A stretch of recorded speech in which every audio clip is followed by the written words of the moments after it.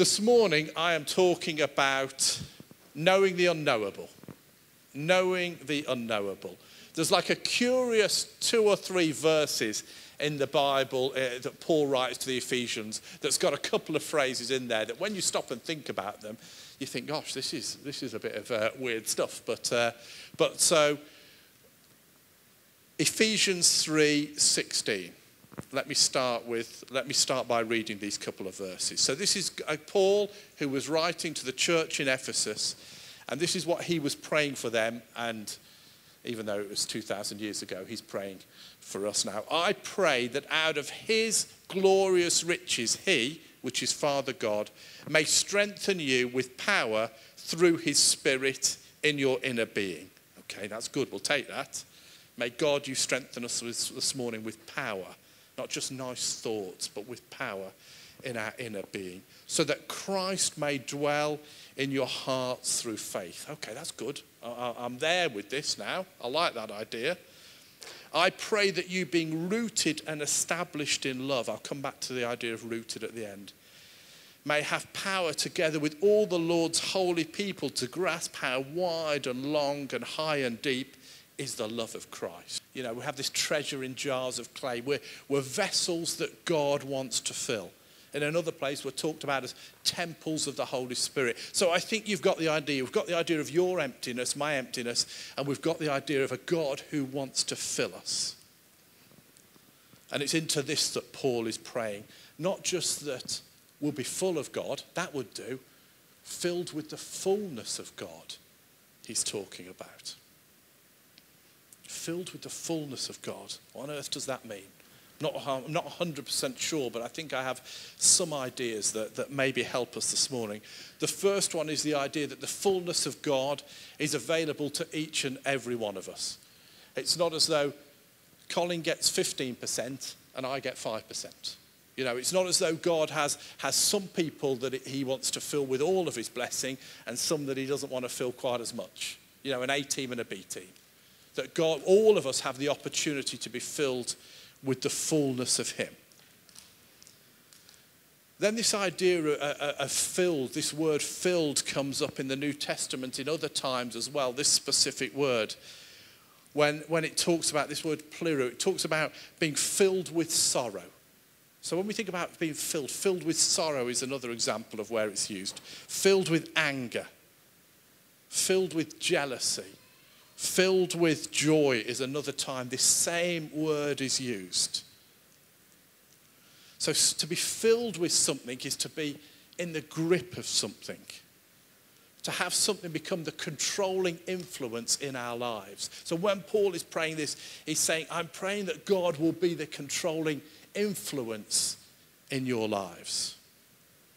Not anger, not jealousy, not sorrow, but God himself.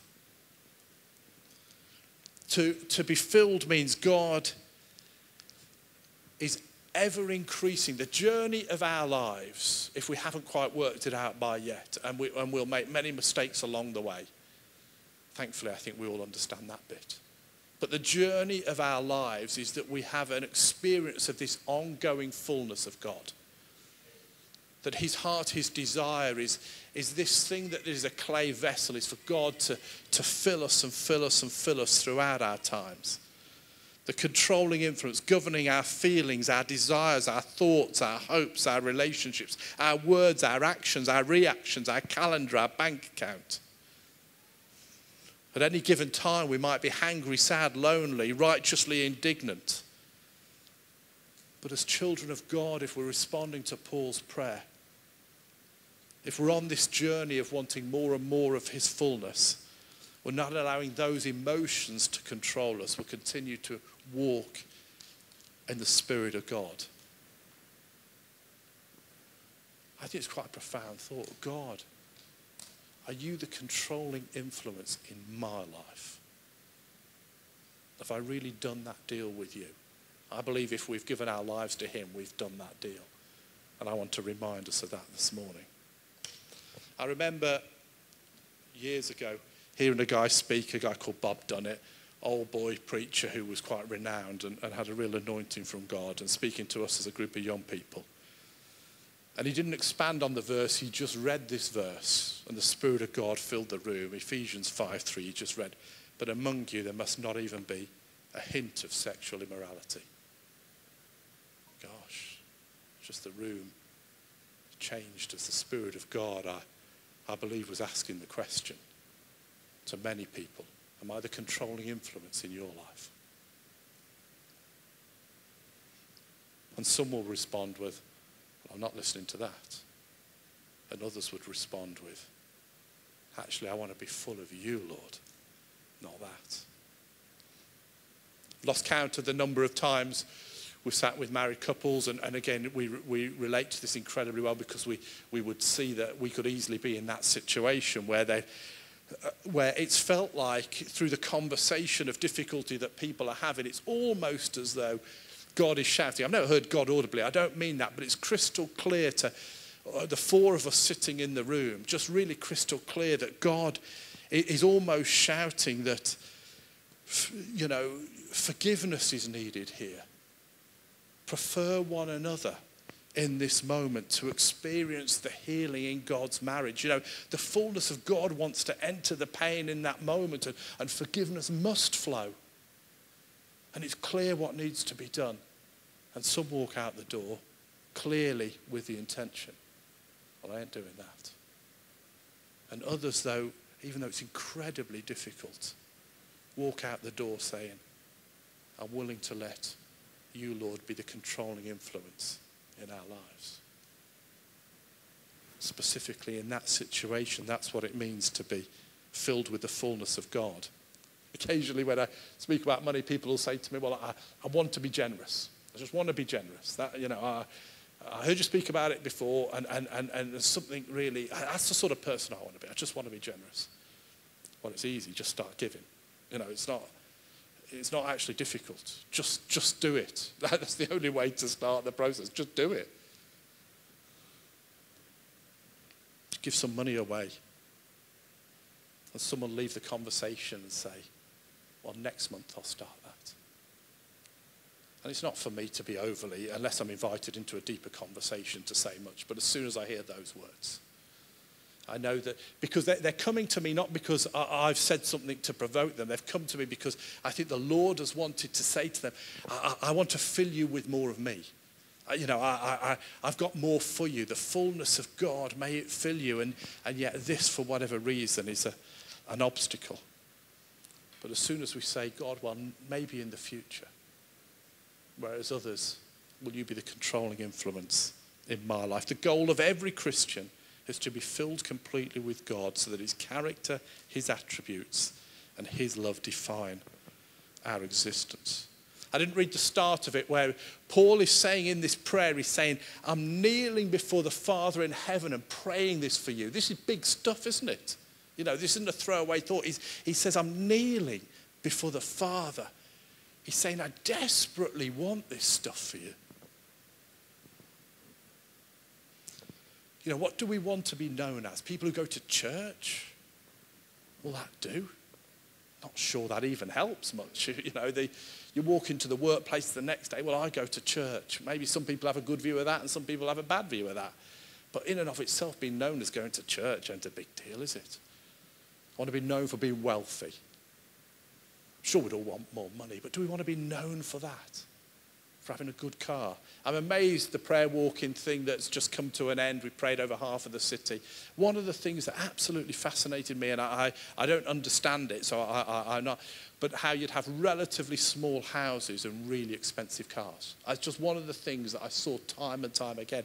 I don't know if they get them from work or if people want to spend money on cars rather than houses. You've got something that depreciates a lot versus something that holds its value. I don't know. Do we want to be known for the car we drive? Gosh, isn't life a bit more about more than that? And so Paul, on his knees, is begging, may you be known as the sort of person who's full with the fullness of God. So when we're in that work meeting, people know that kindness, or they know that peace is going to come out of your mouth. Reconciliation, maybe, when times are tough. Or when we've left the room, maybe people will say, it's not quite the same when they're not there. They might not know what we're articulating here, but something could be known as a person who's filled with the fullness of God. And then he goes on, he's obviously carried away in his prayer, isn't he? He's obviously carried away here, got a bit excited. But then he says, know this love that surpasses knowledge. How can we know a love that surpasses knowledge? I don't know if you've thought about those verses. Let me read it for you in the Amplified Bible, which gives a little bit more detail. And that you may come to know practically through personal experience the love of Christ, which far surpasses mere knowledge. Not without experience, that is. That you may be filled up thoroughly throughout your being, to all the fullness of God, so that you may have the richest experience of God's presence in your lives, completely filled and flooded with God himself. Gosh. Yes, please, Lord. I think in a church gathering, I think there are 3 states of heart, and we've all been in all 3 of them. So just, I think there's 3. There might be more, but just would be my reflection. There's the person that just might be seeking. I remember vividly walking into a service just like ours before I was a Christian, thinking, what on earth is this? What on earth is this? Why are people raising their hands? What's the weird singing when there's no words on the screen? What's that language that people seem to be singing and I don't understand? Why are so many people smiling? Is this genuine or is there something wrong with them? All those 30 years later and beyond, both is true, isn't it? Both. If you're in that place of seeking this morning, my welcome to you is above everybody else in the room. I'd love to talk to you about where you are on your journey, because it's a really exciting place to be. Then there's those of us that our relationship with God is like the 4th emergency service. Lord, when I'm in crisis, I'm calling on you. You're not literally dialing the phone, but you know the sort of prayers. God, I've not talked to you for a very long time, but I'm in the stuck now and I really need your help. And we've all been there. Something of the grace of God. He answers those prayers and doesn't mind us praying them. He's incredibly generous to us. But he's not looking for people that pay him a visit once a week. That's not the nature of the relationship that God is looking for. Paul is praying that we will be a people that truly experience him, truly encounter God, that come with hearts that are hungry to be filled time and time again. He's saying head knowledge isn't enough. Historical knowledge isn't enough. It's beyond words to explain. How can we know something that isn't knowable? But the third sort of person is that person that comes and just says, I don't know much, Lord, but I know that I want you to fill me. I really want to know you. I want your love to be the fuel of my life. It's interesting. Sarah's got an electric bike. A few others of you have got electric bikes. I haven't got an electric bike. So when we're going up hills, I'm slow going up hills on my bike. Really slow. And so I'm like puffing and panting my way up a hill. And then somebody who's another cyclist, they love seeing people like me on the hills because they think it gives them a real ego boost to overtake me. You can sense those people that are like thinner and, I'd like to say younger, but not always, but like they just fly past me. These people that are cycling past me, and you think, oh, well, good for you. I'll never be that person. And that's fine. But then what sometimes is funny, when Sarah puts her electric bike on power 3, she overtakes them. So like, and her bike looks just like a normal bike. And so it takes them a while to realise that like this lady of a certain age has overtaken this person who's so pleased with themselves for overtaking me because she flies up the hill. But the way it works with an electric bike is if you don't, it's not like a motorbike. where you don't have to pedal and do anything. It's not like a scooter you get on and press a button. It only works, the motor is only activated when you pedal a bit yourself. You've got to put something in to get something out. And our walk with God is more like that than riding a motorbike. I think Ben explained it a couple of weeks ago. I found incredibly helpful, where he says we cannot fill ourselves. When we talk about being filled with the fullness of God, when we talk about knowing something that's unknowable, this doesn't come from within. What this is us positioning ourselves to receive from God. I've told the story before, when you watch somebody park to fill up their cars with fuel, and you can see they've parked just a bit too far away from the fuel tank. And for a good while, they're pulling it, aren't they? They're pulling it and pulling it. And you can see, because you're not in the emotion of the moment, that fuel pump is never going in that car. Unless you move the car, it ain't working. And even if the fuel was flowing, it ain't filling your car. The only thing that can work to fill the car is for you to move. But it takes a while for people to stop the tug and eventually realise we've got to move it. So, and for us, it's exactly the same. We position our hearts to receive from him. The fuel will flow. But each and every one of us can be filled if we want. When Becca went off to study theology at university, probably the conversation we had the most, probably bordered with it, was that sense of they'll teach you loads about the Bible, and that's a good thing. They'll teach you loads about the Bible. Your head knowledge will increase. That's wonderful. But what they're not going to teach you at university is to experience God for yourself. One can lead to the other, but they're not the same thing. I feel jealous sometimes. I didn't grow up with the Bible stories. I never went to a Sunday school. And so I came to these Bible stories pretty late in life, 19 before I started digging into the Bible. So I talked to some of you guys that grew up in a culture of reading the Bible from young. You know the Bible much better than me. And part of me wishes I knew it earlier. But that ain't the main deal. The main deal is, do I want to experience him? Rooted in love. May we all be rooted in God's unlimited love. Gosh, you need that fuel and I need that fuel. May we experience God's love. May we be filled and controlled by his fullness. I was listening to a preacher the other day talk about, he was going off to the mountains for a few days to have like a retreat with God, he was saying. He didn't know where the mountains were. You know, he just knew he wanted to go and have some sort of time with God, but he wasn't the sort of person who even know where the mountains were. So a friend drove him to the mountains. And his friend knew he was going. He said, will you pray for me before you sort of leave me at the motel or wherever he was staying? I don't know where he was staying. And his friend prayed this for him.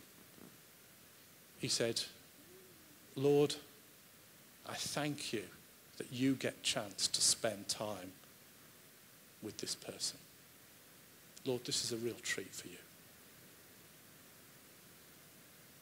Lord, may this really bless your heart that this person has given up their time for you. You see, rooted in love. This word rooted means intimacy. What God longs for, what Paul understood above all else, is that God wants intimacy with each and every one of us. Wants us to know him, to be known by him. God doesn't reluctantly love us. God desires to pour that love into us.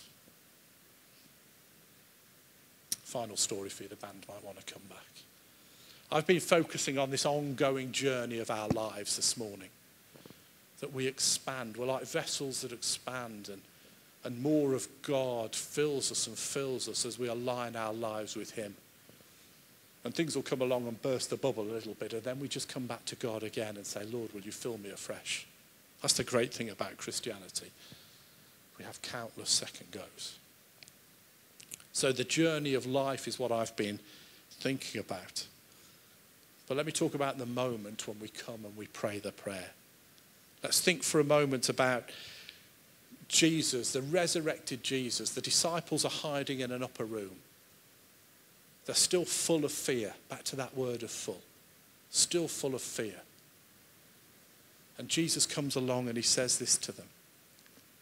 Peace be with you. As the Father has sent me, I am sending you. And with that, he breathed on them and said, receive the Holy Spirit.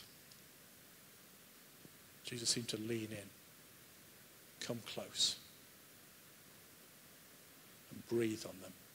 Something personal about that, don't you think? Deeply personal. You must be close to do that. You can't have been breathing. You can't breathe on somebody the other side of a room, can you? For them to sense your breath, they must be close. Jesus clearly wanted to come alongside and say, I want to breathe on you. Receive the Holy Spirit. It's fascinating. Through the whole of the Old Testament, you see where the Holy Spirit sometimes came on people to do a task. There's times when the Holy Spirit was with people to do something extraordinary. There's no single instance of the Holy Spirit indwelling somebody. Since Jesus prayed that prayer, as the people of God, we can have moments like we can have when we praise this morning, when we say, come and fill me in this moment, Lord. And those moments are what fuel us for what I've been talking about this morning. We don't have to be perfect. Just open. It's grace. You can't fill yourself. Totally impossible. As we worship him, we can just have an attitude of heart that says, fill us, Lord. You might sense this morning, you can't put diesel and petrol in the car at the same time, can you? You might sense this morning the Lord just saying, you can't be full of whatever that is and be full of me. Why don't you just choose me this morning? Why don't you just receive me this morning? Why don't you allow me breathe on you this morning? Just agree in your heart. Let's stand together. I'm going to pray and we're going to continue to worship.